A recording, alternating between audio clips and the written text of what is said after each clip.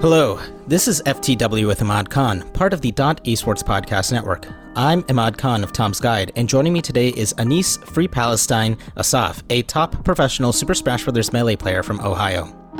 Early last week, the forced expulsion of Palestinian families from their homes in East Jerusalem became a spark which has led to what the UN and international observers fear is a war between a sophisticatedly armed Israel against much weaker Palestinian forces. As Jewish Israeli families moved into the homes that Palestinians feel is being taken away due to a clerical error during the holy month of Ramadan, it quickly increased tensions. It seems a line was clearly crossed when Israeli police used tear gas to force worshippers out of Al-Aqsa Mosque, the third holiest site in Islam, on the most important night of the Muslim holy month. While some have used the both sides are at fault fallback as a way to distance critical analysis of the situation, it should be noted that Israel is a far more powerful actor in this situation. As of recording, the Palestinian death toll is 122, with 31 being children. The Israeli death toll is 7, with one including a 6-year-old boy and another a soldier. As the drastically more powerful actor of the two, Israel has greater ability to stop the cycle of violence. But the strength of explosives being used are toppling entire apartment structures, with the Middle East and North Africa at Amnesty International, a top human rights group, saying these strikes could amount to a war crime. But for the world, this cycle has become the norm. Violence flares up once every few years, only for it to settle down and go back to a tense but more calm normal. Even then, that norm is very different depending on which side of the line people are on. On the Israeli side, there's drastically greater freedoms and benefits. On the Palestinian side, it's often been described as an open-air prison by residents. Regardless, whichever side you feel is justified in this almost war depends on what your goalposts are. And justification can be based on how far back in history you're willing to go and whether it still fits a, quote, statute of limitations, for lack of a better term. Asaf is of Palestinian descent and has been tweeting about what's been happening. Esports in general doesn't often wade into politics. For example, there's practically an unwritten rule not to criticize or antagonize China under any circumstance in fear of reprisal. The industry did come together after the death of George Floyd for the Black Lives Matter movement. But because of the politically charged nature of this situation, outwardly supporting or fundraising for the Palestinians, who are severely under-resourced, can be met with condemnation by many groups who will claim that any support is anti-Semitic. Anis, thank you so much for coming on the show. And thank you so much for having me on. I really appreciate the platform you've given me here. Sure. So first off, I do want to ask, back in the day, you used to go by the tag Millhouse, but you changed your tag to Free Palestine in February of 2019. Can you explain why you made that decision? So there was a trending esports topic on Twitter, which was very simple. It was just a hashtag explain your tag. And it was, coming around the FGC communities and Smash communities, and people were explaining why they had the tags they had. And when I saw that, of course, I asked myself, why is my tag Millhouse? Which the answer is that Richard Nixon's middle name is Millhouse, and I thought that was really funny. Of course, I do not like Richard Nixon at all. I think he's a horrible president, but I thought it was funny, and so my tag was Millhouse. And then in that same moment, I thought about, well, that doesn't really mean anything to me. I figured that out probably like sophomore year or freshman year of high school as like a funny gamer tag, but like Millhouse didn't stand for anything I cared about while I was reading all these different things of people's, their tags and all this stuff. And I thought, what could I do with my tag that would mean something to me? And the second that using the tag Free Palestine came into my head, I haven't looked back. Can I ask you how old you are? I'm 22. So how old were you when tensions started to flare up again, like back in 2014? Well, I guess I would have been, 14 or so, 15. I will say that, coming back to a specific event doesn't really, I did have vivid memories because I was in Palestine in 2014 when they were very heavily shelling Gaza. And, all you would see every day on the news is just, destruction after destruction, people fleeing their homes. And then, like you said, it's a cycle of violence. And we're just seeing it again, just yesterday, the day before, right now. And so, this goes back as far as, I can even remember, I've had thoughts of being in military checkpoints, trying to just traverse my home in Palestine before I even had a conscious understanding of what checkpoints were or why I was in there, why are we stopping, And so this has been a part of, to be Palestinian and to be who I am for so long that, it's just been there for so long. I've seen many Palestinians go on Twitter and talking about these checkpoints, but I think to somebody who hasn't had to go through these checkpoints, in my mind, it almost seems like, stopping at a toll while on a toll road. But I feel that that's probably not the correct analogy to use. I mean, could you kind of paint a picture of like what these checkpoints are like and why it's problematic, at least to the opinions of many? Yeah, I mean, one of the big things, right, like you said, it could be like a toll road, but a toll road you go to so that you are able to use this, this road or whatever it is at a cost, right? Whereas checkpoints, the apartheid wall between the West Bank and Israel right now, all of those things and the many, many laws that tell Palestinians where they can or can't drive has been a big factor in restricting movement. And the restriction of movement of the Palestinian people for so long is done by checkpoints, like I said, walls, there's certain highways, roads that only Israeli plates are allowed to drive on. Settlers in the West Bank will have certain roads that are, very nice and paved. And of course, Palestinians aren't allowed to use that. So it's not just, say checkpoints, right? But the fact that they can bring a checkpoint in wherever to impede the movement of Palestinians how they like is the issue, right? It's that, okay, well, they're moving from here to here. Well, we can stop them from moving, they can stop us from moving wherever and whenever. And, like I said, it's done through so many different ways at this point that it all kind of meshes together. And that's really what the checkpoints are about, right? To say, okay, well, to see your family, you're going to have to stop and we're going to have to see everyone's passports, get out of the car, et cetera, et cetera, et cetera.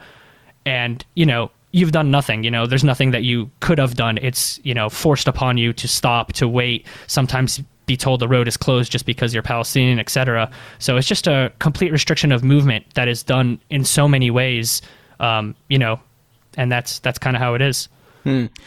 I mean, it seems that, calling it a minor inconvenience is not the best way to describe it. I mean, could you, I guess, explain what's the harm that happens when you restrict movement in such a way? Well, so initially, right, when 700,000 people, which were on the 73rd anniversary of the Nakba, when 700,000 Palestinians were removed from Palestine and no longer allowed back in, we're talking about that freedom of movement to go back to your home, right? When you leave your home and are exiled and then you try to come back and there's a giant wall, then there's checkpoints, there's military. Those types of things are what what's really the issue. And in terms of, restricting movement and all this, it's hard for me to see it as much more than an inconvenience to me in terms of my privilege, in terms of, say you're a Palestinian living in Gaza right now, right? There's no chance to ever leave Gaza. It's very, very, very difficult for anyone born in Gaza to leave. So when I'm talking about the restriction of movement and such, in those instances, it's not strictly, an inconvenience or et cetera. It's like, it's an open air prison. That's what Gaza's referred to. And, people who are now becoming homeless due to, their apartment buildings being leveled in a pandemic literally have nowhere to go. They can't, leave the city and go be with some relatives or something. They can't leave the country and seek asylum. There is no recourse for people in Gaza who are, restricted by a blockade and, enclosing the city entirely. And so it's a bit tougher for me to see it as much of that. And like I said, this happened a lot when I was younger, so I couldn't even fully grasp the understanding of it. I just thought it was like this weird thing that I was kind of in. But you don't really understand that, like, oh, they're doing this to stop us from, like, trying to be people, right? And so that's kind of, I think, my perspective on that. I'm not sure if I really answered your question. I know you asked me to elaborate a little bit, but yeah, it's kind of an inconvenience to me when I go there, but to the people who live under this, and especially the people in Gaza and such, it's so much more than that. It's brutal. And, it's not just checkpoints that are used over there, of course. It's, try to go into a boat into the open water and they will straight up open fire upon you. That's just how it is.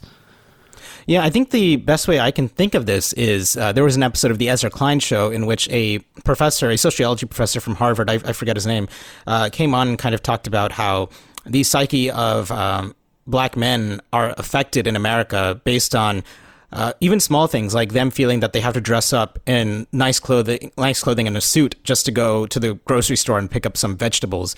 That because if they don't dress in a manner that outwardly looks uber professional, that they might be castigated and discriminated against.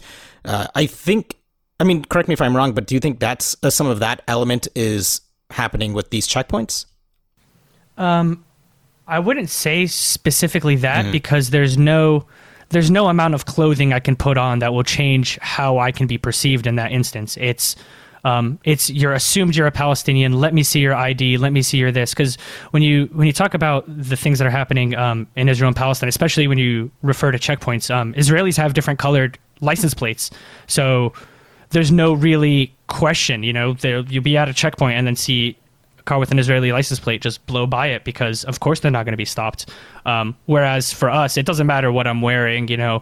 Really anything, right? If there's any sort of issue, then it's going to become my issue. I can't really do anything about it. And this is also why whenever you travel in Palestine, it's not necessarily 100% required or whatever, but you have to have your citizenship passport. It's like your ID, pretty much your full ID, so that in case Israeli army needed to stop you and, for whatever reason, they don't have to give a reason, of course, then, you could be questioned or whatever, your ID could be taken away. But you have to have it at all times pretty much. And I learned that when I was probably 14 or 15, that it doesn't really matter what I'm doing. I needed to have it on me because if I didn't, there was going to be a problem. I'd probably be arrested even if I had done nothing. So I think the perception thing is maybe different. Now inside of Israel's borders, it might be a little bit different, but now recently with how it's been changing, in these last couple of days, seeing the violence that is just being taken upon people in the streets of Palestine for being Arab, then that's very different. And that's nothing I've seen before. Yeah. I mean, I feel like we can probably spend the entire episode just trying to kind of pick apart some of the discrepancies that occur between Palestinian and Israeli life, whether it be healthcare, education, even economic opportunity. But this ultimately is an esports show, and I do want to talk about how the esports industry is kind of reacting to this. I did see that TSM Valorant player Sabrosa expressed his support for Palestine. Did his support mean anything to you in particular? So, I mean, I know gamers, right? And you don't think of gamers as particularly empathetic people to any significant, issue that is not their issue. But at least through my own view, then, all of that support, solidarity, et cetera, all that matters. Because when someone from, say, like you said, TSM, it's like a fairly, very large organization, that matters. And to see people who, like you said at the beginning, it might not be something that, if you ask TSM, they'd say, no, don't say that. Of course, why would you say that? It's going to, cause issues, etc. But despite that, saying it, that's what matters, right? The fact that whatever, retaliation or, pushback you get from your organization, your fans, whoever else, when I see that and I see that doesn't, that's not going to stop a TSM player from tweeting Free Palestine, then that matters to me. And that, that does mean a lot. Have you seen any other top players voice their support? Within the Melee community, which I am a part of, yeah, they're, the best player in the world right now, people would say. Hungrybox is the number one ranked player, but if you ask pretty much any Melee player, they'd say Zayn is the best player in the world. And he tweeted about it, and he's expressed solidarity with me before. Asfat tweeted about it earlier. Slime, who's a Melee commentator and kind of a big name in the community, also donated to a charity and tweeted about it upon my recommendation. And so all of those little things matter so much. I'm not sure how many of them would feel pressed to say those sorts of things if I never, signal boosted it into their timelines, because these people are telling me you could follow 500-600 people, all smashers, and none of them would be talking about this type of thing. But it's good to see some top players, now at least take a stand. Speaking of that, I did see that you're putting together a charity Smash tournament this upcoming Friday to raise awareness with proceeds going to the Middle East Children's Alliance. I know this, as of this recording, it's you just threw this up, but what has the response been like? And are any top players like Mango, Hungrybox, or Zayn attending this event? So as for Melee entrants, I'm not really sure, but the second this was kind of announced as a project, we've had plenty of TOs, bracket runners, multiple commentators really take up initiative to help organize this, and it's been really nice to see. We've had multiple top players come on as commentators. They're letting me and Jakespeare, who is a Palestinian commentator in Melee, do all of top 8, giving us a platform. And so far, the response has been amazing. I'm not sure exactly which top players are participating in Melee singles, but there's a lot of community feedback and organizing around this, and it's been done very professionally, very quickly, and with a lot of passion and care. And I really appreciate everyone who's working on that. Thank you so much. I mean, do you have any fear of, Twitch chat can be Twitch chat at times. Do you have any fear that some people might try to take over the chat with maybe inconsiderate messaging or things that might come off as offensive? We've got the best people on the case. Whenever I get a question like that about Twitch chatters and stuff, I mean, in this regard, I want the event to be the event, right? Because this isn't people personally coming after me. I mean, they might, which they have, but when it comes to me, I'm not too worried because, what are they going to do? I know we have a lot of chat moderators who have also stepped up and said that they're going to be there from when the stream starts to the stream closes, and they're going to be moderating chat the entire time. And they're people that I trust. And so I'm not really too worried about that. Of course, it's Twitch chat, right? If you see, on the front page of Melee, Free Palestine as a name for a tournament, people might just instantly click on it and start spamming some, unsavory messages. But I think in terms of people who are viewing and people watching, the commentators, it's all going to be, I'd say positive. So I don't think that that's going to drag people down, and we're not going to let it affect us. Mm-hmm. I mean, when it comes to these types of events, have you seen any kind of pushback from, let's say, the platforms that are able to host these types of events, whether it be Smash.gg or Twitch? I mean, Nintendo can sometimes be a little heavy-handed on what events the community is putting on. So in regards to political events, I have not seen that really before. There is a separate issue once where I entered a tournament and there was a special prize given to the top unranked players. And I was told prior that unless I changed my tag, the sponsors who were giving that prize out wouldn't be okay with giving it to me. So that's been before, but that's not really about organizing an event. In terms of SmashGG and Twitch, we haven't heard anything. Melee recently in February ran the Black Excellence Invitational, which was focused on the issues that Black people in this country face, and it was put together in kind of the same light that this Palestine event is going. And of course, you're going to have people on Twitter just say, this is racist, etc., and just spam you and stuff. But it's people with no platform and stuff like that are just doing it to be antagonistic. So I think in terms of the spirit of the organizing and the platforms, I think we're okay, and I think we'll do okay. Yeah, I think this is one of those situations because of the grassroots nature of the Melee scene and its kind of lack of support from Nintendo. They feel like they have the freedom to put on more political events without fear of, getting shut down.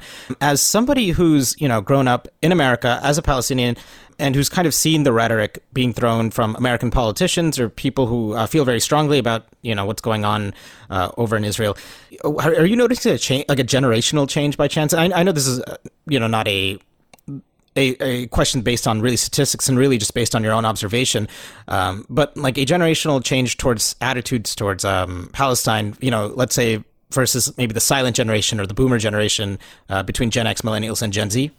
I think there's a big generational gap, and I've talked about this with a few of my friends before, and I think it mainly comes down to news sources and stuff. I think if you're still mainly a boomer and getting all of your sources from TV and maybe sometimes Facebook, then whatever you're told has been the established kind of what America's take on this is.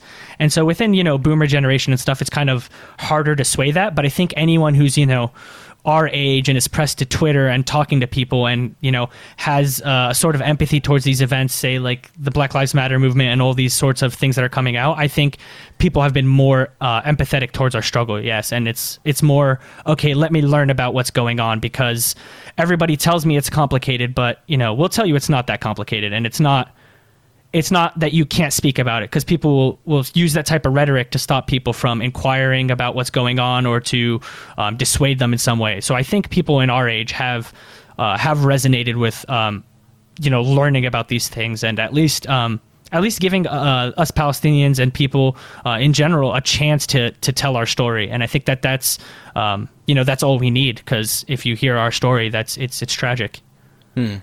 Well, with that, thank you so much for jumping on the show, Anis. Yeah, of course. And like I said, again, thank you so much for having me on. Yeah, and thank you, Esports. Mod, you have Eid Mubarak and a great day. Thank you. And that was FTW with Imad Khan, part of the Esports Podcast Network. If you enjoyed the show, please rate and share. For full transcripts of the show, head on over to ftwimad.com. To follow Anis, you can find him at FreePalestineRN on Twitter. To follow me and my work over at Tom's Guide, find me at Imad on Twitter. This episode was produced by Henrique Demore and Jacob Wolf. Executive producers are Kevin Morris and Thomas Tishio. With that, we'll catch you guys next week.